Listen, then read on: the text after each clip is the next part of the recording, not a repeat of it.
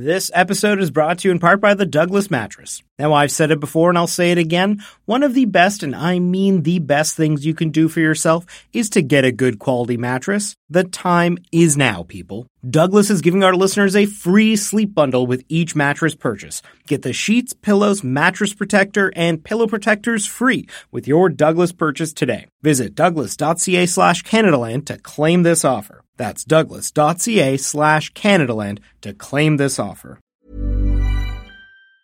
Hi, I'm Daniel, founder of Pretty Litter. Did you know cats tend to hide symptoms of sickness and pain? I learned this the hard way after losing my cat, Gingy. So I created Pretty Litter, a health monitoring litter that helps detect early signs of illness by changing colors, saving you money and potentially your cat's life. Pretty Litter is veterinarian developed, and it's the easiest way to keep tabs on your fur baby's health right at home. Go to prettylitter.com and use code ACAST for 20% off your first order and a free cat toy. Terms and conditions apply. See site for details.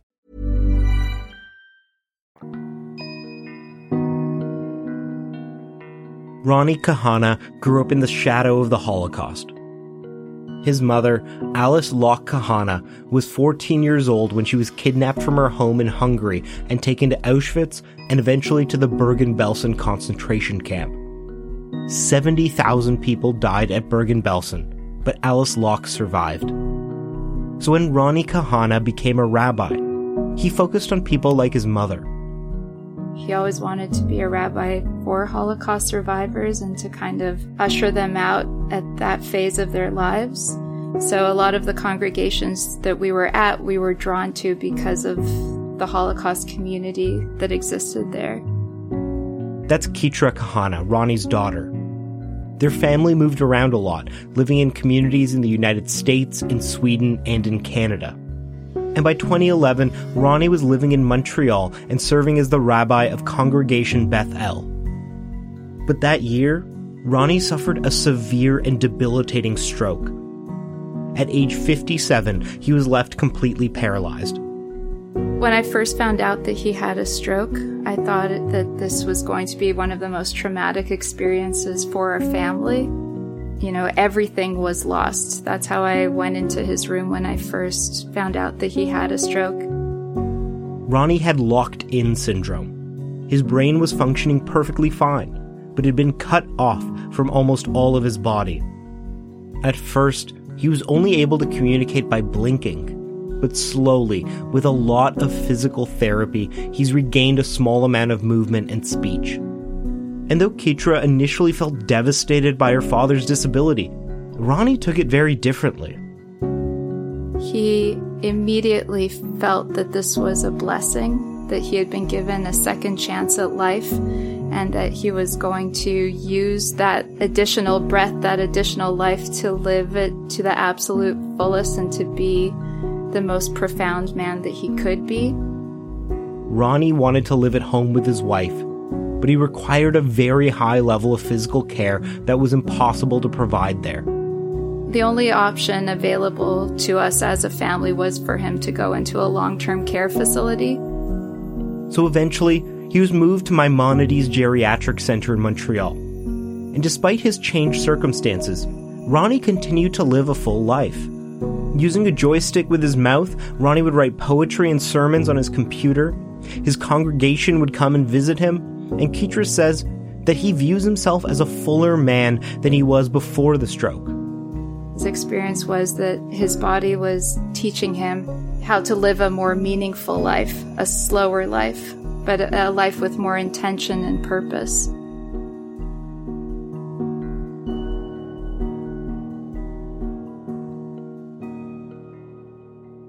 But of course, earlier this year, the COVID-19 pandemic struck, and it struck hardest in Quebec.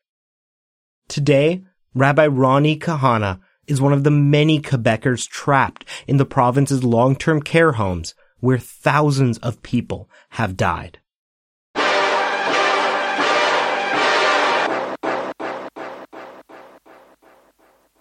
I'm Archie Mann, and from Canadaland, this is Commons.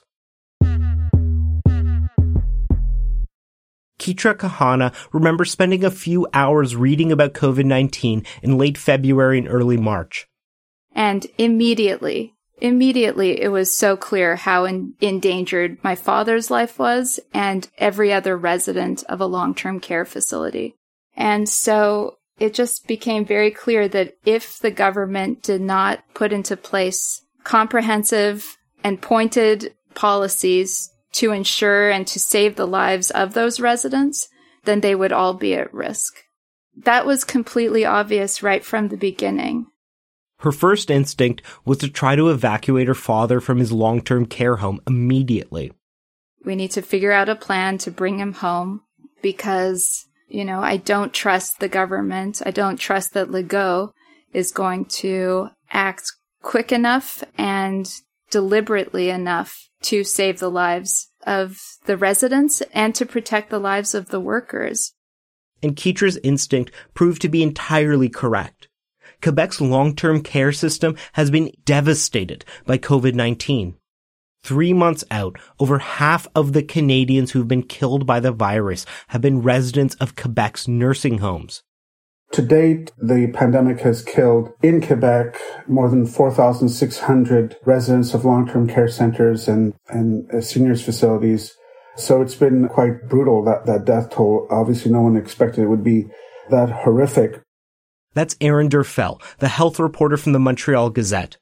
You probably remember him from our very first episode in this series. And since then, Derfel has become the essential English language journalist covering the epicenter of the pandemic in Canada. It's been the regions of Montreal and Laval that have been hit the hardest.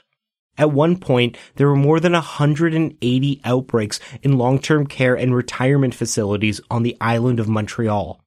Quebec's long-term care homes, known by their French acronym CHSLDs, were once the pride of the province. So how did they end up as the sites of one of the deadliest Canadian disasters in the modern era?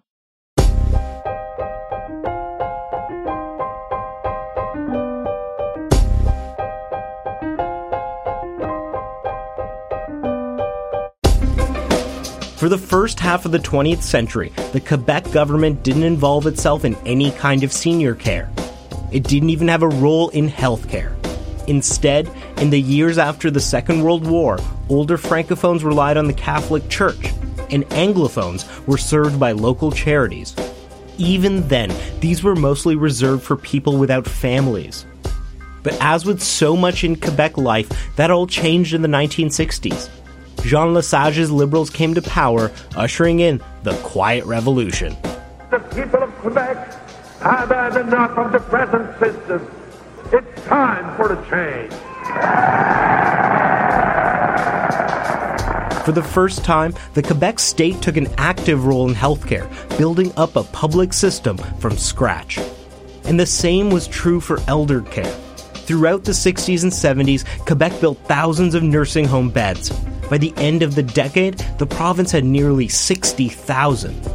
These were seen as plush retirements with good food, comfortable lodging, and plenty of entertainment. But social norms began to shift. The next decade saw a move towards deinstitutionalization, towards making sure that older Quebecers could stay at home instead of having to move to a nursing home. Beds began to shut down, and the government promised to fund home care instead. But the money never came. Quebec was squeezed economically as big business fled because of the threat of separatism. The largest insurance company in Canada says it intends to move its head office from Montreal to Toronto. The president of the company says the move is necessary because most of its policyholders are English-speaking. And the nursing home system was allowed to stagnate without enough money in home care to offset it.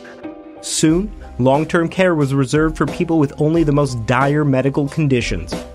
And the need for beds continued to grow as the population got older.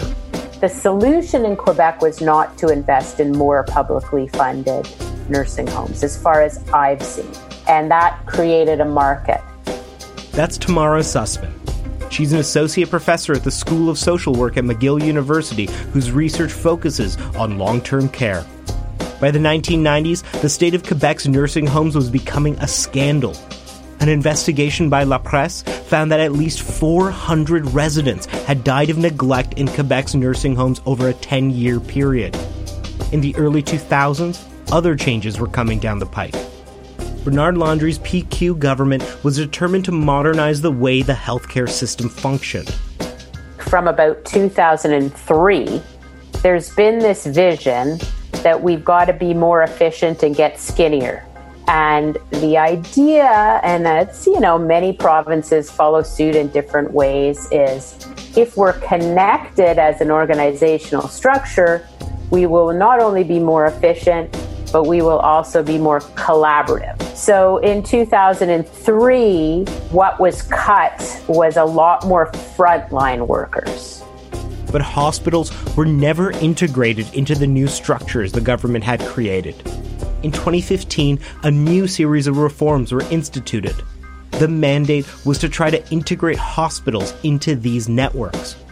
The approach was, we're going to create these health networks. These health networks are going to include hospitals, they're going to include long-term care homes, they're going to include rehab centers, and we're going to get rid of all this costly management. So we're going to get rid of about 1,300 positions. Now we've only got 28 boards instead of 183 boards. They're all ministry appointed. Some people have accused them of being friends of the minister. It's very centralized. But when you have these super entities, and on paper, they might be one organization, on the ground, they don't feel like one organization. The sort of decisional capacity of the more localized units has been lost. And none of this reformist zeal had meant an increase in funding for older Quebecers. Long-term care continued to be a low priority for governments. Today, despite having 3 times as many seniors, Quebec has just 2/3 of the long-term care beds it had at the beginning of the 1980s.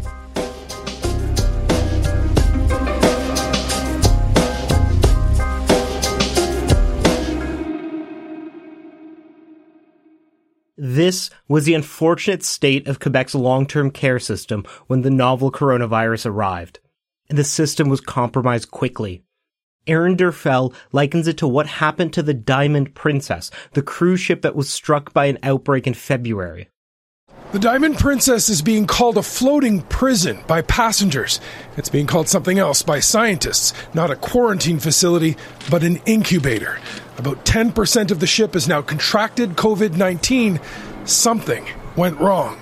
The Diamond Princess was the first indication of something that went horribly wrong in the pandemic. Japanese authorities wouldn't let passengers disembark from the ship and instead quarantined them in place for 14 days.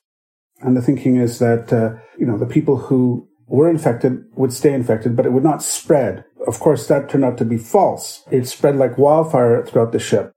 The workers on the Diamond Princess shuttled back and forth between the rooms in different sections of the ship. And they got infected, spreading the virus to other passengers and other workers.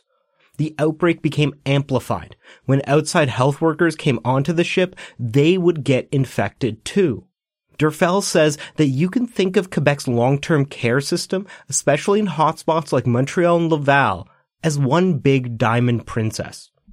The residents were confined, and the long-term care workers would get infected caring for them. And they were shuttling back and forth between the institutions, much like the workers who were delivering the meals were shuttling back and forth, between the rooms aboard the Diamond Princess. And then each CHSLD would become an incubator for the virus. There was at least one nursing home where 100% of the residents were infected. I mean, think of that. 100% of the residents getting infected. And so the virus was everywhere. When new workers were brought in to replace the sick ones, they too would get infected and bring the virus home with them. And this is an important point that I think gets lost in this coverage. The outbreaks in long-term care facilitate community spread. The pandemic gets worse for everyone when institutional outbreaks aren't handled properly. Keitra lives today in Arizona, so even though she was in a different time zone and in a different country, she tried to find ways to get her father out of long-term care. But at a certain point, my mom kind of sat me down and she said, Keitra, we just can't do it. It's too labor intensive. it's too much. We'd have to become our own infection control team. And ultimately we can't bring him home. At first, Maimonides Geriatric Center, where her father lives, appeared to be spared. But soon, Keetra's fears came true. 3 patients and 4 staff members have tested positive for COVID-19 at the Maimonides Geriatric Center in Côte Saint-Luc. The first case of COVID-19 was detected in Maimonides Geriatric on April 9th. And so at that point, it just became clear to me, okay, well then I have to advocate with everything I have to try to put better policies into place, try to protect the workers, try to protect the residents. And in order to do that, we need transparency and we need to be networked.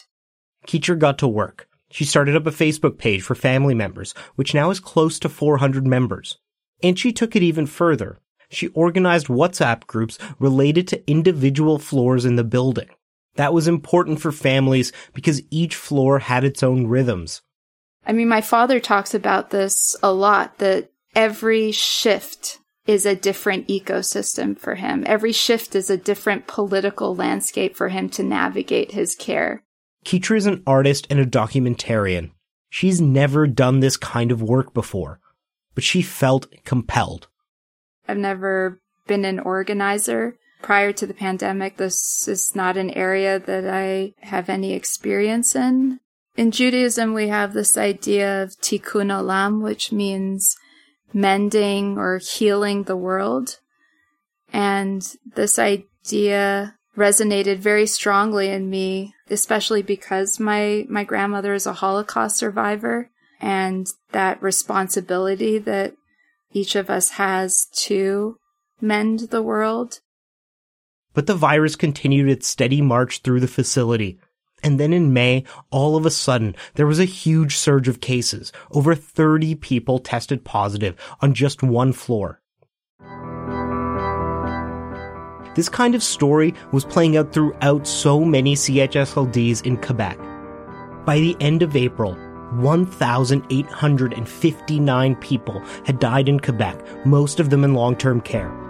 A month later, that number was up to 4,439. And again, the vast majority were residents in care. We have never seen such concentrated death in Canada since the Spanish influenza. Aaron Derfell says that many mistakes were made by the Quebec government and public health officials. So authorities really, I believe, have no excuse. Some of them you're probably already familiar with. Families were banned from visiting facilities with no plan to make up for all of the unpaid care work that they do. Here's Tamara Sussman again.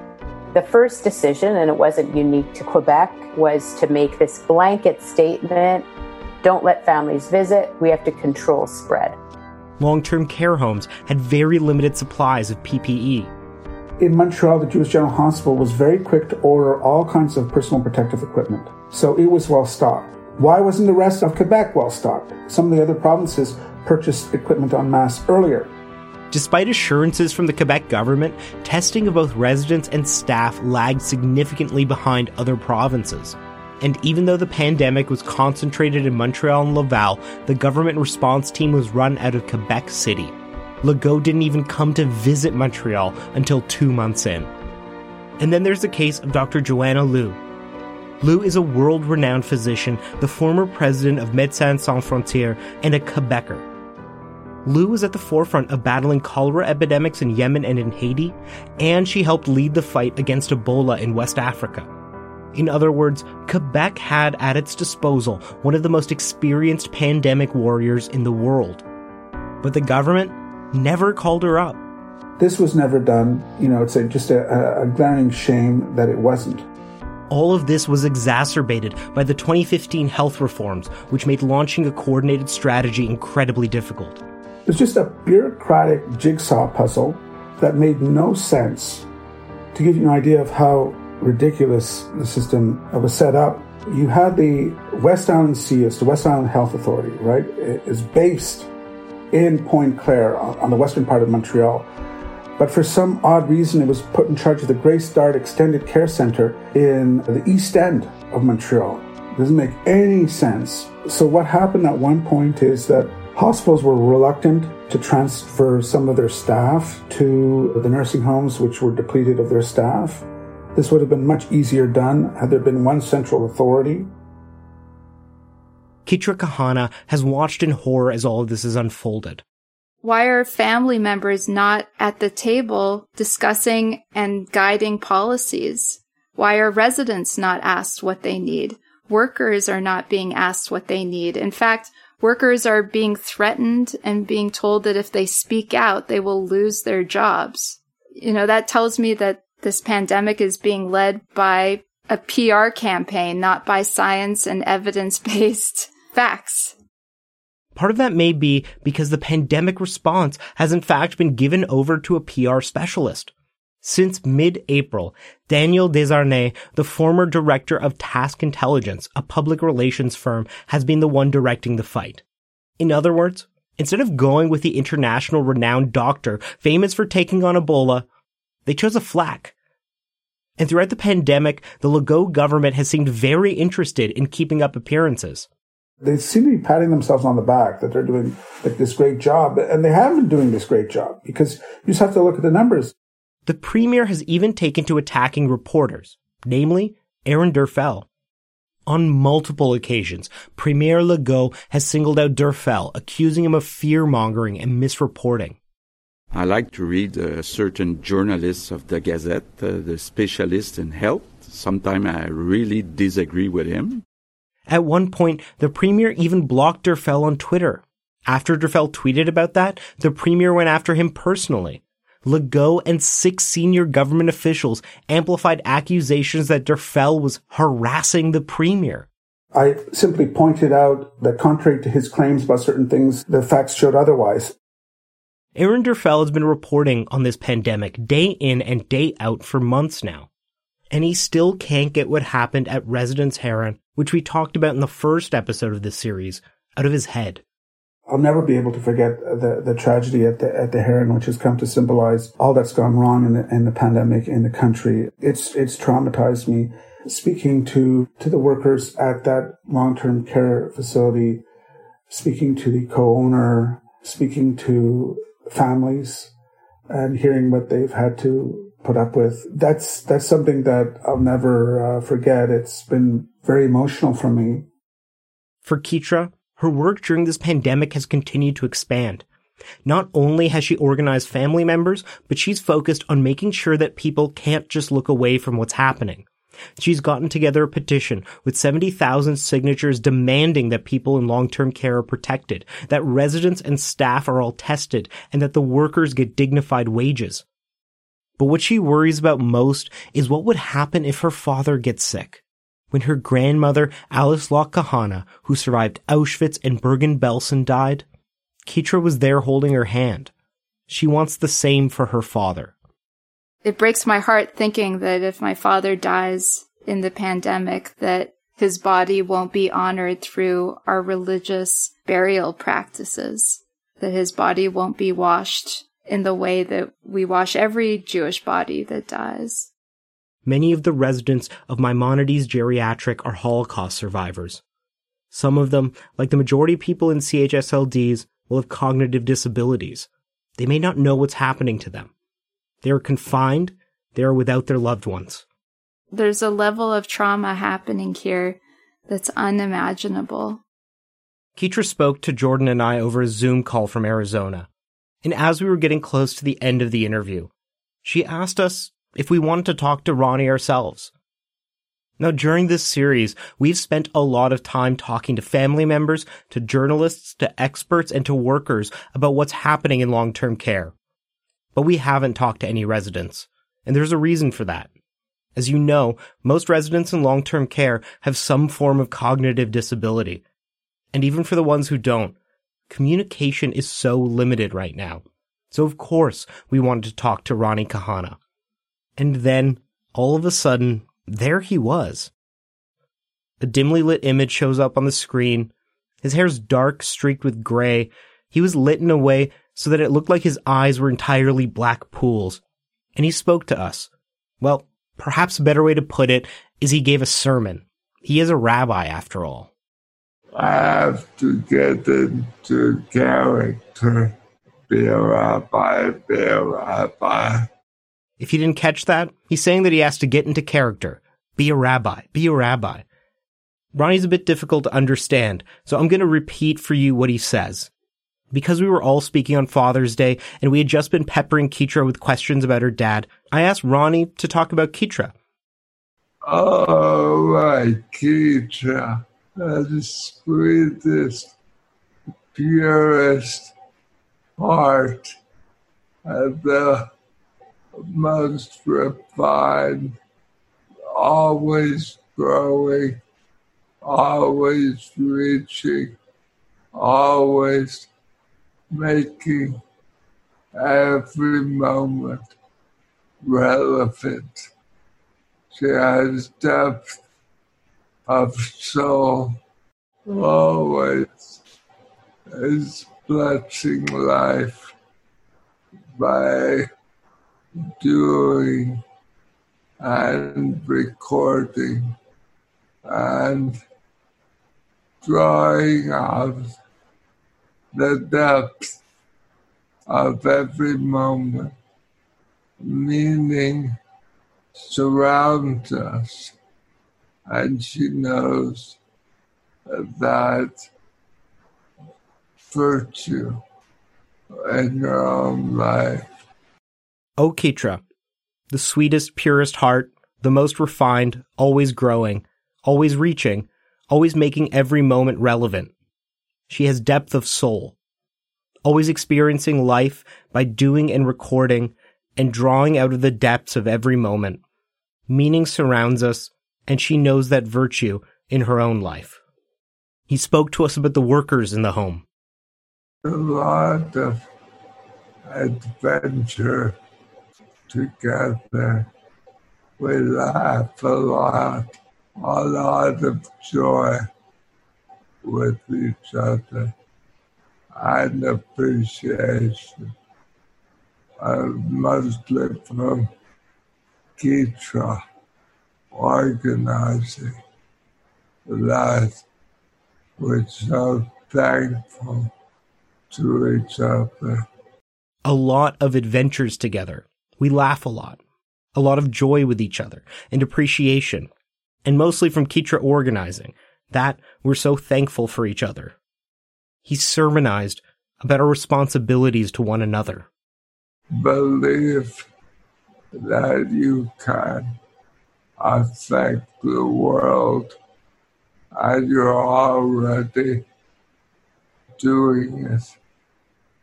Believe that you will elevate the world, and you elevate yourself. Everything is what you believe. But Ronnie made it clear. He doesn't want to be in an institution. He wants to be at home with his wife.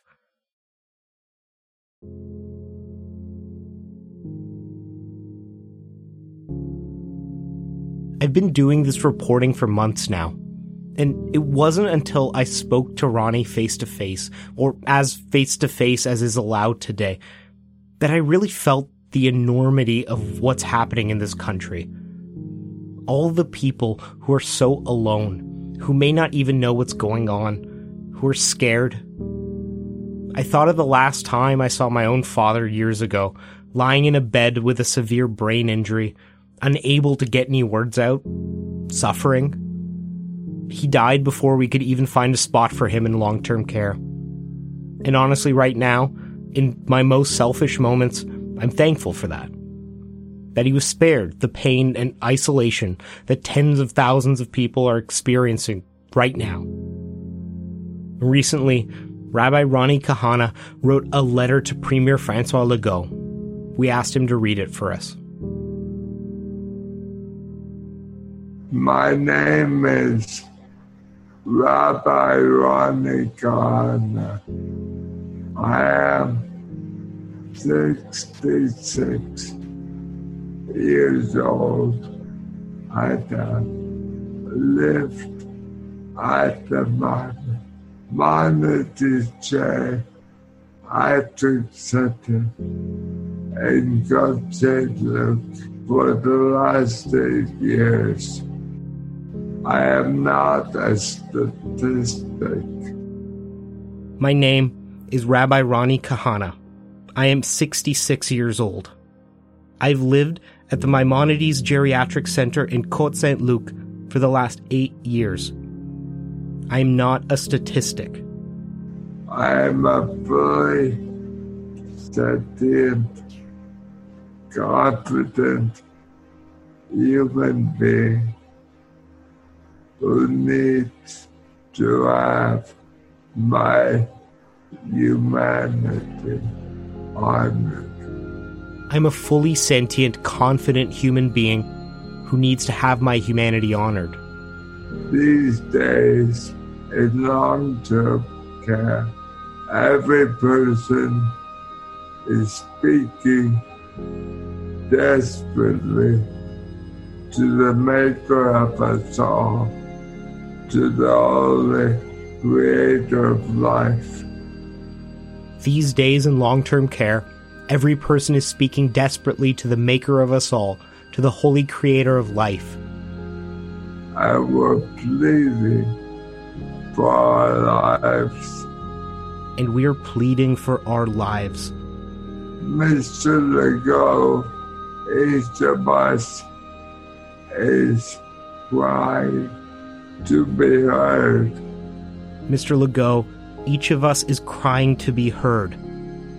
We say, more life, please. We're not afraid of the future. We say more life, please. We're not afraid of the future. We are afraid that society is forgetting us. We are afraid that society is forgetting us. Our life force, our dignity, our ownership of the love of life that we can teach others. Our life force, our dignity, our ownership of the love of life that we can teach others. I have always celebrated every gift of breath. And now it is being challenged. I've always celebrated every gift of breath, and now it is being challenged. A civilized society is defined by how we treat our elders, how we honor our parents, and now we are defining ourselves either for greatness or for neglect. A civilized society is defined by how we treat our elders, how we honor our parents, and now we are defining ourselves either for goodness or for neglect. Thank you.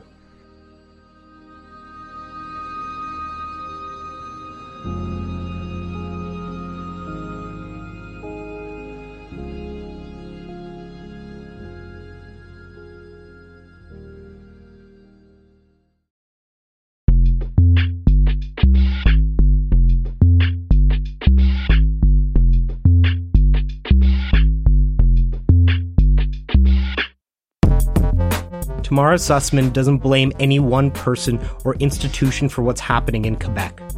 Honestly, I think it's on all of us. We have been comfortable just hiding older adults who are really frail away, hoping to God they're taken care of okay, and going about our business. And honestly, all of us are to blame.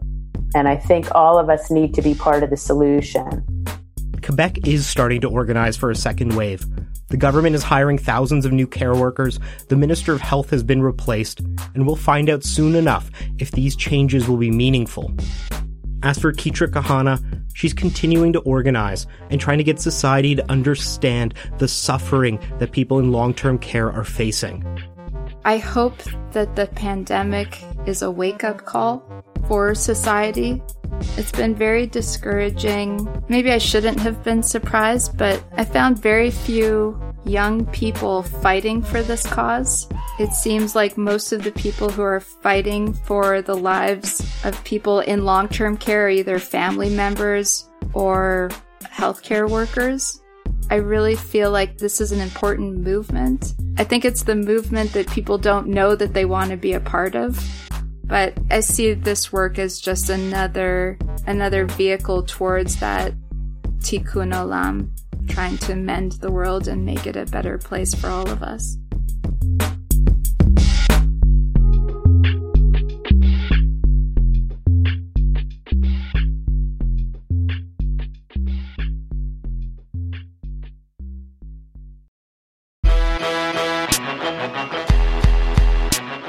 That's your episode of Commons for the week. If you want to support us, click on the link in your show notes or go to commonspodcast.com. This episode relied on reporting from Aaron Derfel at the Montreal Gazette, Les Perot and Tuthan Ha at the Globe and Mail, André Noël at Ricochet, the team at Global News Montreal, Nora Loretto, and many others. A special thanks to Innes Ingram for putting us in touch with Keitra Kahana. If you want to get in touch with us, you can tweet us at CommonsPod. You can also email me, archie@CanadaLandShow.com. This episode was produced by me and Jordan Cornish with additional production by Tiffany Lamb. Our managing editor is Andrea Schmidt, and our music is by Nathan Burley.